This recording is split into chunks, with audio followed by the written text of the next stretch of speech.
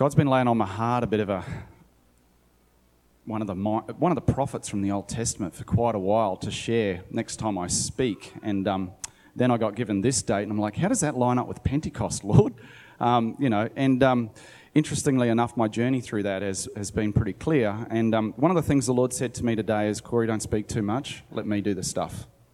So I'm going to try my best to not speak too much. Those of you who know me, that could be a struggle at times. But my heart this morning is that you would encounter a Pentecost-like encounter with the Holy Spirit today.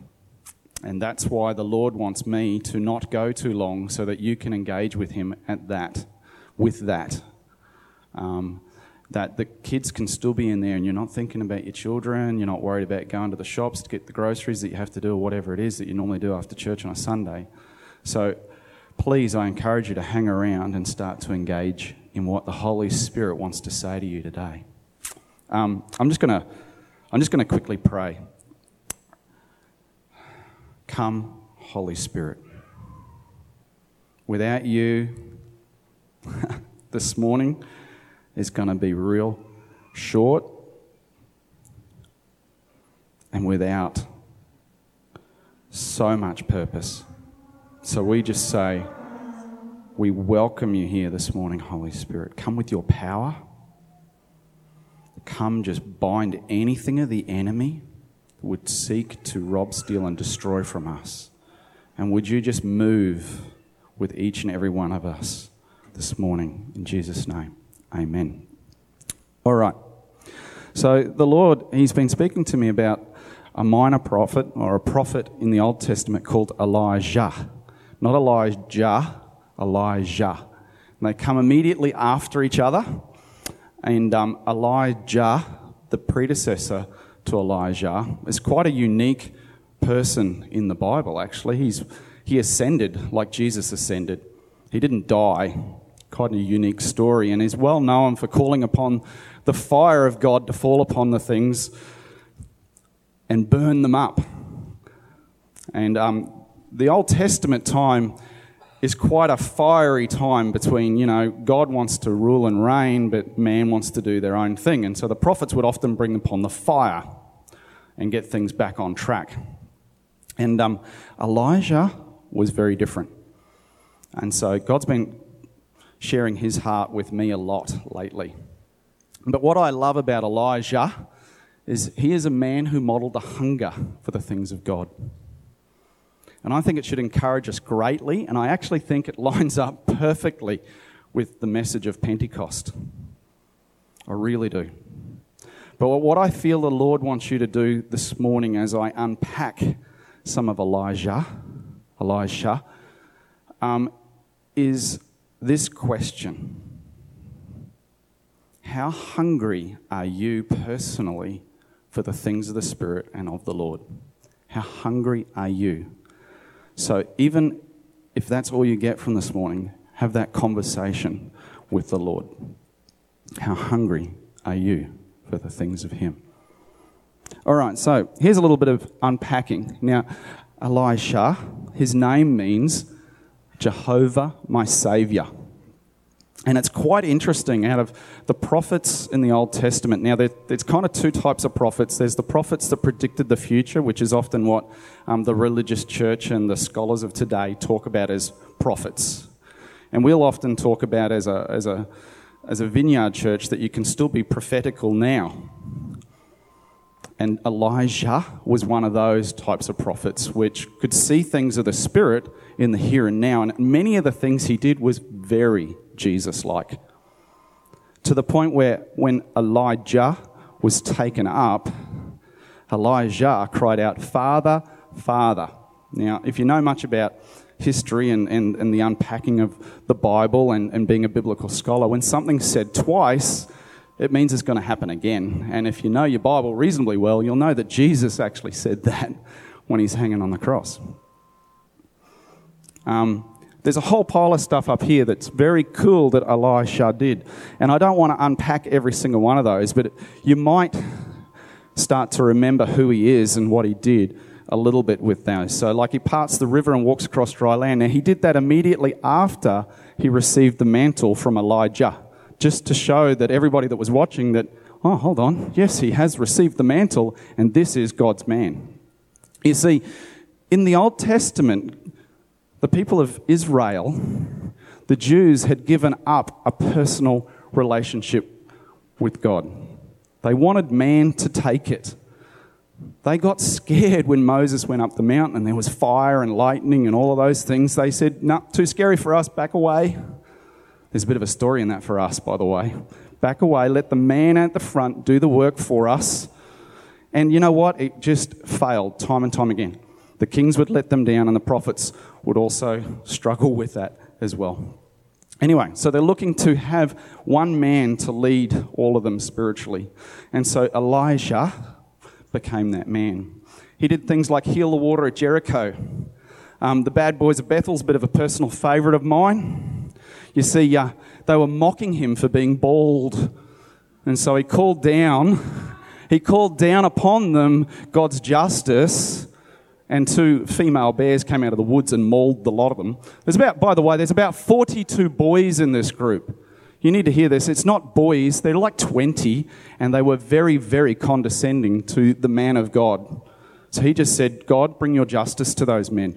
This is kind of the Old Testament biblical times, you know. The fire of God fell on them and 2 bears, and they were destroyed. That's how seriously God takes it when we mock him, I guess. It's a bit of a picture. But I like that one. You know, just be careful to not mock the bald man. Anyway.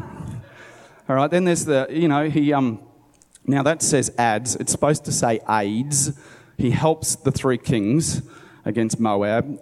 He turns little into much for the widow. Now, she had this tiny little jar of honey and was poor. So he said, go away and pour it into stuff, and into as many jars as you can find, and sell it. And so she did. And once her sons ran out of jars, the honey stopped flowing out of this tiny little thing. Anyway, she got, it's just miracle after miracle after miracle.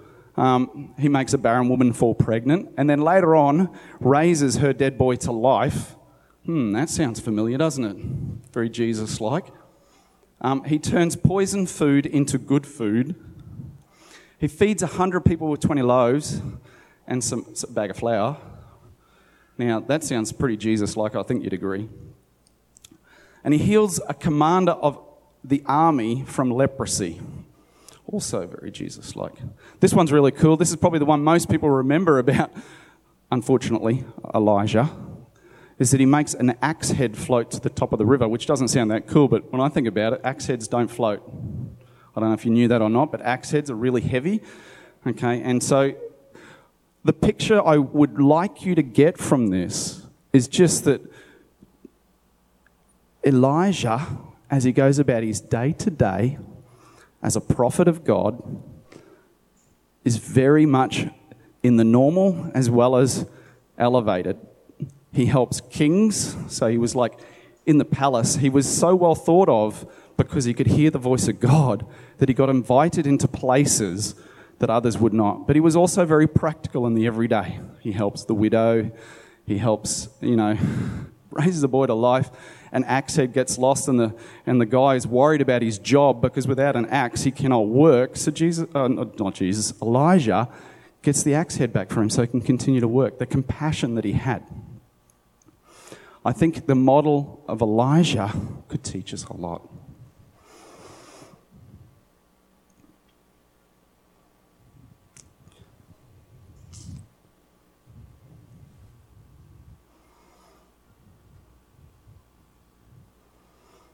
So I want to have a bit of an unpack of 2 Kings 6, 8-23. And if you could turn to that in your Bibles with me, I want to go through a couple of those questions that I have up there. You see, we, like Elisha, sorry, I should say it that way a bit better, need to look for things of God in our everyday. And this story here, I say story, I guess it still is a story, but it's a truth story. I want to make that really clear. It's not a tale. It's not a child's story. It's a truth. And I'm going to read it through. And then we'll have a chat about those couple of those questions.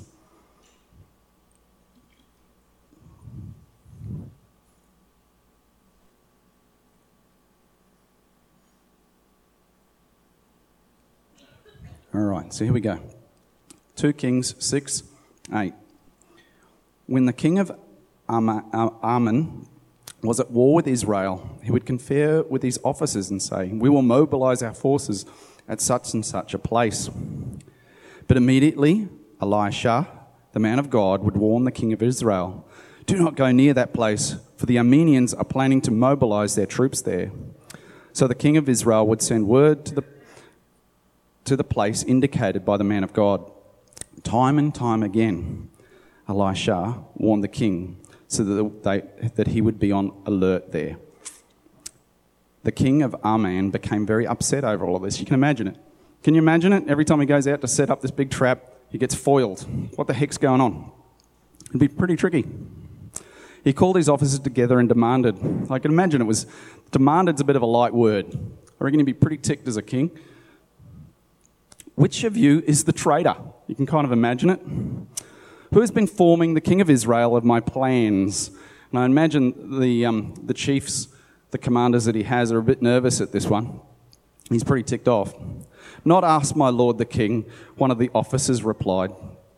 "Elisha, the prophet of Israel, tells the king of Israel every word you speak in the privacy of your bedroom." Imagine being told that.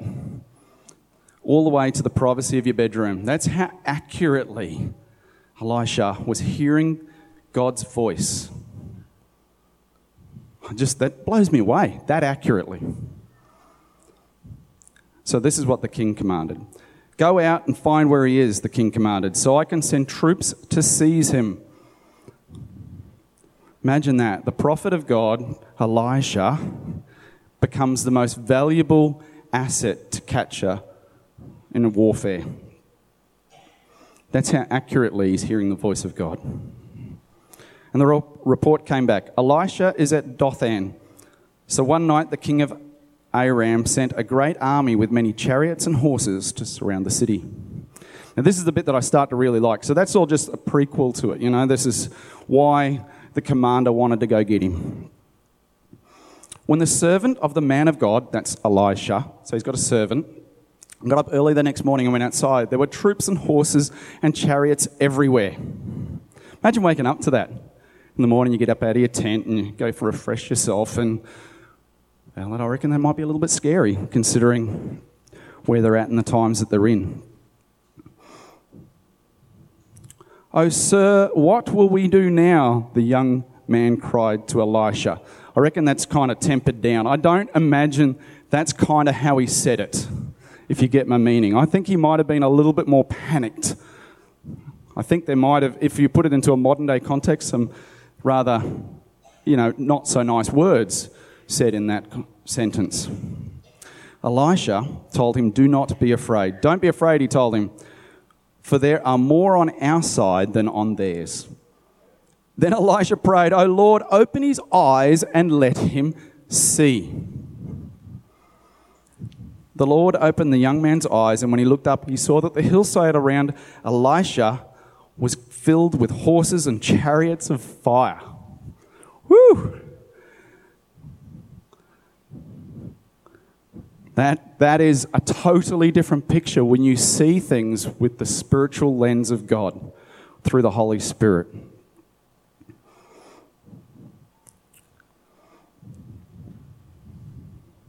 As the Aramean army advanced towards him, Elijah prayed. Now, Elisha not only saw the battle, but then engaged with it. "O Lord, make them blind."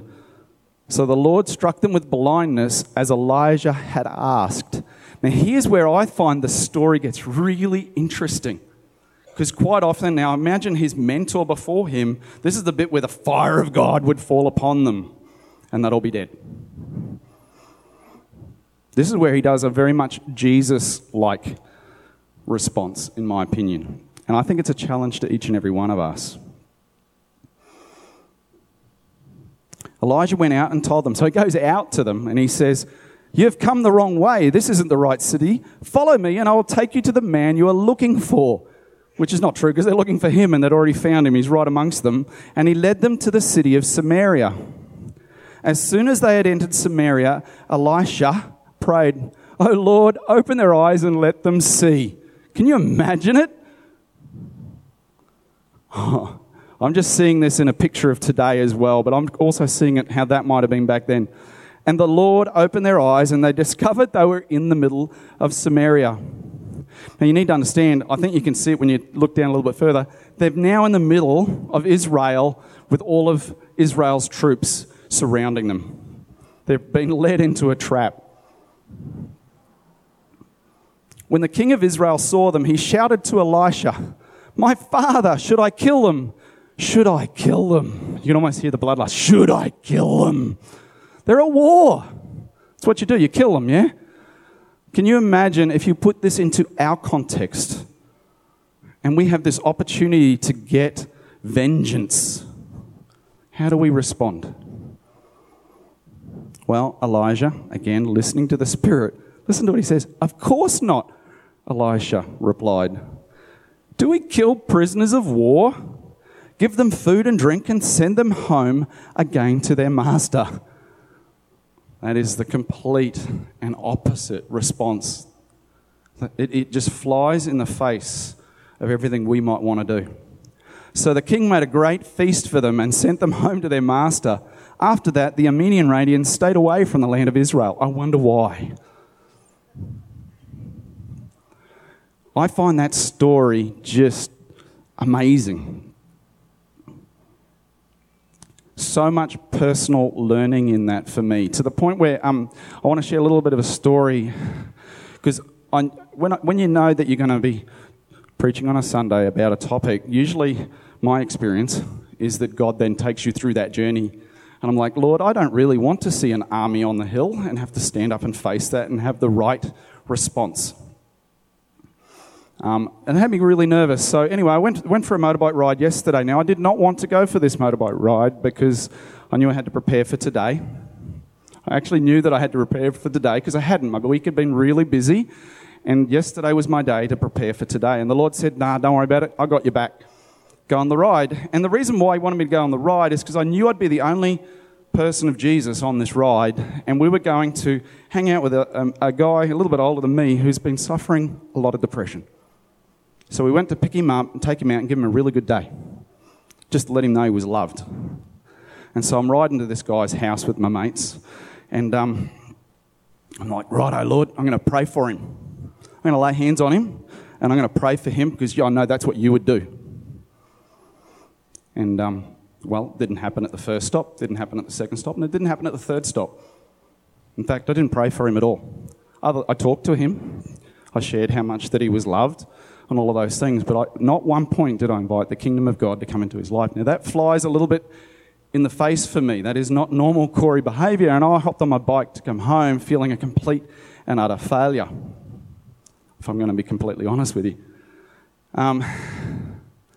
I love nothing more than praying for the kingdom to come for people when they're in pain. And on my ride home, and it's funny, I shared this with my wife a little bit later. She's much wiser than me. I had to wrestle with it all day long, right? But she was like, "Yeah, Durf ready. You're a bit slow, Corey." But on the way home, the Lord showed me that was my army on the hill. And I'd kind of missed seeing the spiritual picture and how God wanted to deal with it. You see, God wants me to build slow relationship with Him, and that was enough. If I'd have gone the other way and attacked, I actually would have scared Him away. The Lord was really clear on answering that after a while, and after I saw it and unpacked it. You see, sometimes when we look at the problems that we have in and around us, we're not looking at it all of the time with the Holy Spirit eye. Now, that might sound a little bit weird, because to pray for him would have been something of the Holy Spirit. Most people would agree, yeah? But it wasn't what the Lord wanted me to do, because He could see a bigger picture that I could not. And in it, for me, was, I get my story now. I've experienced it, and it wasn't as scary as I first thought. It wasn't like a really scary army. It was just something I've got to work through and actually trust that the Holy Spirit can do it without me having to do it. Do you get the difference?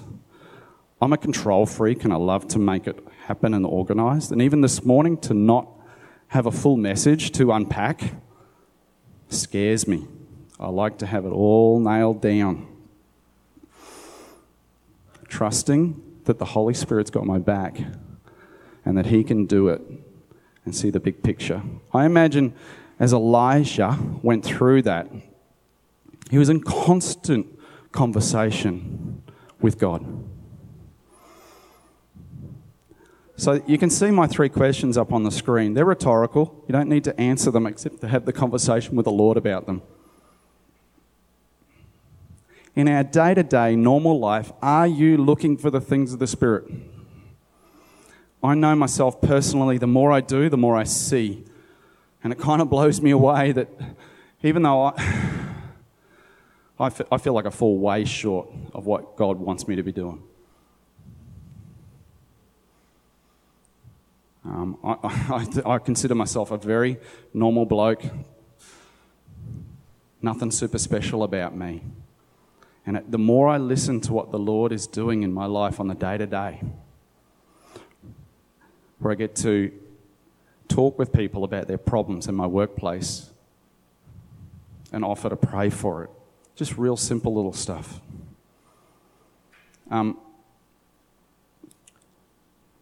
So for me, yesterday was about what I see and how I included God in my action plan. I thought God wanted me to pray for him. I really did, but he didn't. Sounds a bit weird, but I know now I'm the peace after going through the process and having a chat with him some more. And the other one is, the end of the Elisha story that I've unpacked this morning. Do we offer the high grace result? So I want to unpack a little bit of another story from me at my workplace at the moment. I'm in a new school, and my job over there is to manage a number of staff members over there that they're not doing okay. They're actually not doing okay. They've had a lot of change, and they're upset. And so I'm another change agent that comes in. And so I've had a lot of conversations, and they're coming into my office and saying, I don't normally share this. Wouldn't normally say this. And I'm like, well, I understand that's just the Holy Spirit. I don't say that, of course. But every day that I go to work, I have to go, what would you do here? Because my bosses tell me a different response to those problems that they're sharing with me. To the point where two of my staff members, they would have a very severe response to them, and it's been told for me to do that. Kill them, basically, in a nutshell. And I'm just saying, Lord, what do you want me to do here? It's really hard to have that high grace when you're in the world. And I think, if you put that into your context with everything you do in your day-to-day, whether it be at school, your workplace, family, going with the high grace, what is it that you want me to do here, Holy Spirit? So the next thing I feel the Lord wanted me to talk about is how did Elijah go about having this serious hunger, this crazy faith that he had, and do amazing things. To me, when I read the full story, from the moment he was commissioned by Elijah through to when Elisha passed away. By the way, he passed away a sick man and a normal death. Okay, nothing super special about the way he died. These are the 2 things that I get in the 2 pieces of scripture that I think for us, if we're wanting a more relationship in the Holy Spirit, are really pertinent for us to have a conversation with him about. You see, when called by Elijah, if you have a look at that piece of scripture, 1 Kings 19, you can follow it along if you want to look it up. 1 Kings 19 to 21. Now Elijah gets told by God to go get Elisha. So you can imagine the prophet of God for Israel comes to you and says, righto, come follow me. A bit Jesus-like. All right. But it's Elisha's response to the call. And you think about right now, and I know when I think about the times that the Lord calls me, the sorts of things that go on in my head. Lord, I'm busy. I don't know if I can afford it. I don't have time. Really busy right now. What's the wife going to say? I'm doing something really important right now. Those are the things we deal with in the everyday. You know, life is busy. And I think that's a deceit of the enemy to keep us busy. Folks, really do. I'm pretty busy, and I know that some days I wake up in the morning and go, "G'day, Jesus, how you doing?" And the next time I talk to Jesus is when I put my head on the pillow and I'm going to sleep. "Oh, hey, Jesus, forgot to talk to you today. Sorry about that." And then I'm asleep. I didn't fill my day with Jesus at all. There was nothing God about my day. Then there's other days where I allow him in and I take the time to allow him in. If you read in 1 Kings 19 to 21, you'll see that Elisha did two things. First thing he did is he killed his ox. The second thing he did was he broke apart his plough and used it to cook the ox and feed all of the people around him. Those are the two things he did. I kind of call it burning the safety bridge, cutting the safety rope. You know, when we step out for Jesus, when we step out with the Holy Spirit's leading, I'm guilty of this. I make sure my safety net's there for me, and the risk is just not as big. And I've failed many times. I find this really challenging, folks, to share with you, because I struggle with it myself. The question for each and every one of us in this room: can we have an Elijah-like response for when God calls us? Even though in the past we might have been hurt or felt like we failed,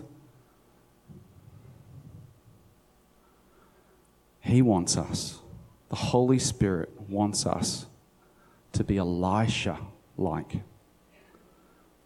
Now, the reason why I shared you all of the amazing things that Elisha did, he didn't have something we do. He didn't have the Holy Spirit. We do. We do. The next one that I've got up there, point 2, is from 2 Kings 2, 1 to 12. This is where Elijah passed on to Elijah the double portion. Now, it's been about 13 years between those two pieces of scripture. That's a long time, isn't it, to faithfully serve somebody. To faithfully just be there and serve. And Elijah recognized that service in Elisha.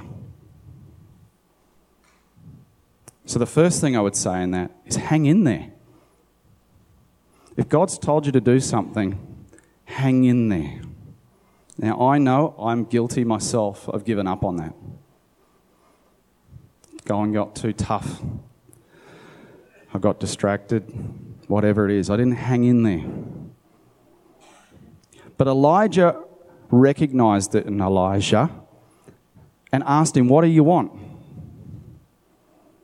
Did you know that the Holy Spirit says to you daily, "What do you want?" Do we hear it? He does. He says it to you daily. What do you want?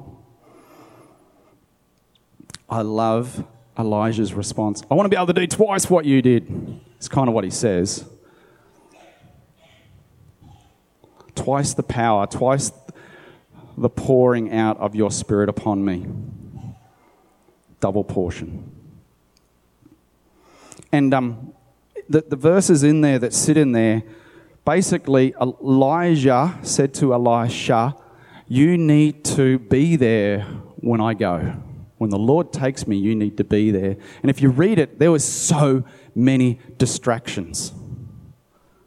They went from place to place, and people would say, "Oh, no."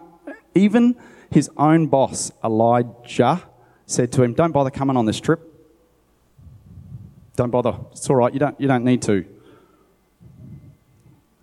How many times do we get distracted when God calls us to something? I know I do. I'm so easily distracted. I'll tell you what, these things here, my goodness, there's some of you on them right now. How can you be focused on what God wants to say to you on this? I'm guilty of doing it too. Don't worry, I'm not telling you off. I'm guilty of it.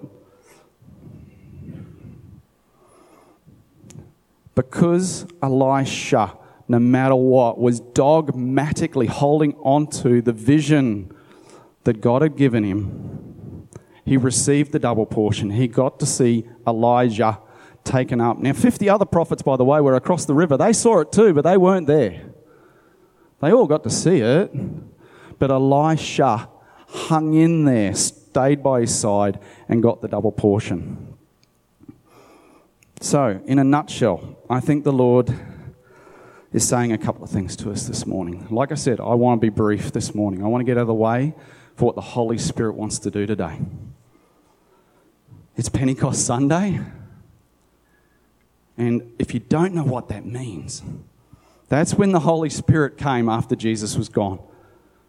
He fell upon the people of God and they got wrecked for him.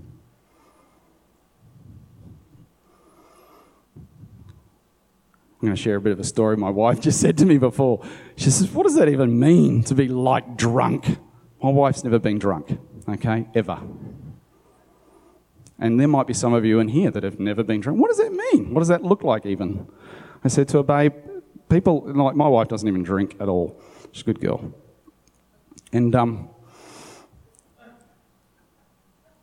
you know what? I said to her, people get a bit happy, and you know what? Probably the biggest thing is they let down their guard a little bit.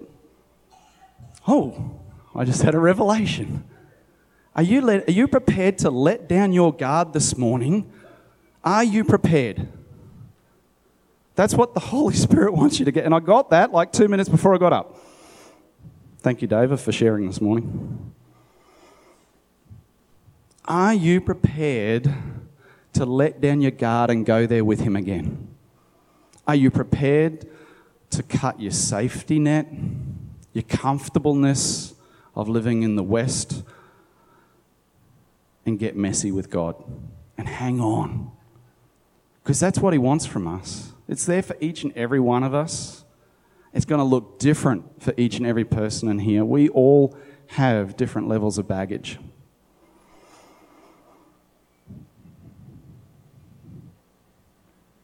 I know I do. This is as challenging for me as it probably is for many of you in here. To say, yes, Lord, what do you want me to do? And go for it. Leaving my baggage there and stubbornly follow him. As I took the day off on Friday to go see my father up in Hervey Bay, and I was left at about 4 a.m. in the morning to go up and see him. He had an appointment at the hospital. And as I'm driving up the coast, I thought, no, I don't listen to worship music very often. Worship music doesn't really take me to that place that it does for other people. I love reading God's word. That takes me there. I love going into nature. That takes me there. But the Lord said, no, listen to some worship music, Cora. I'm like, yeah, all right, fair enough. I'll do it if you tell me I have to, Lord. For some people, that sounds really strange, right? Yeah, well, that's me. And this song played by Bethel, and I started weeping. Just out of nowhere. I'm like, oh, that's what it's like for some people. All right, that's pretty cool. The Lord encountered me in my car on my drive up to Hervey Bay, and it was probably the highlight of my day, to be honest, because I got to hang out with the Holy Spirit and have a chat to him. Now, I want to get Simone up to play that. So if you could come on up and get yourself ready for that, Simone. Scott, if you could change over the data. I'm going to get the words for the song that Simone's going to sing, because I want to go into a ministry time now. Now, you can be passive and stay in your seat, or passive-aggressive and stay in your seat, or you can be proactive However the Lord wants you to do this is what matters. But can I tell you, there's like a river of God flowing out the front here. I heard it up the back. Abby called it out. She prophetically called it out. Abby's not even here. She's in next door. She's probably already experienced it back there. But there is a river of God flowing out here that you can come and hop in and be part of. But I'm sure He's happy to deal with you where you are. The key is, are you willing in here to let go? It's called Fall Afresh. And this is pretty much where I'm going to hand over right now to the Holy Spirit to do His thing. I'm going to get out of the way. Because I think it's much more important that you have some time with Him. Take as long as you need.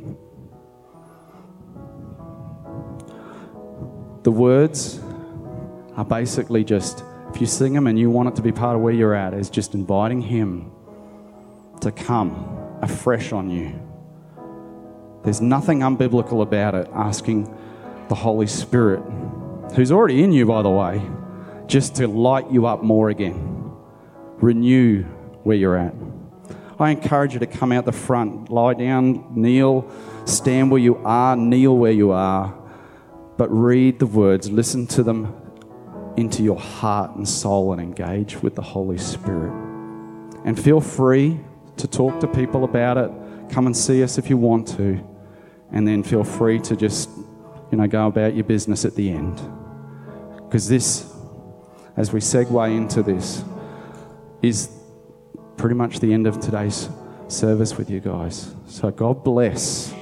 So I'm just going to pray. Again, Lord, Holy Spirit, come. We don't want to follow man. We don't want to be burdened with the busyness and the distractions of this world. We want you. We want your direction. We want your leading. We want your vision. So right now, Holy Spirit, sweep aside all other things. And come, Holy Spirit, come meet with us and fall afresh upon us again, Lord. We're desperate for you. Like Elisha was desperate for you. We want to be desperate for you.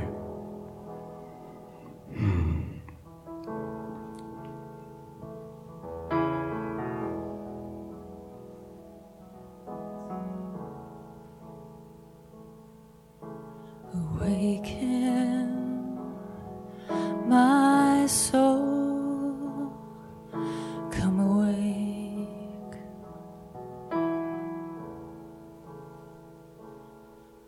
to hunger, to see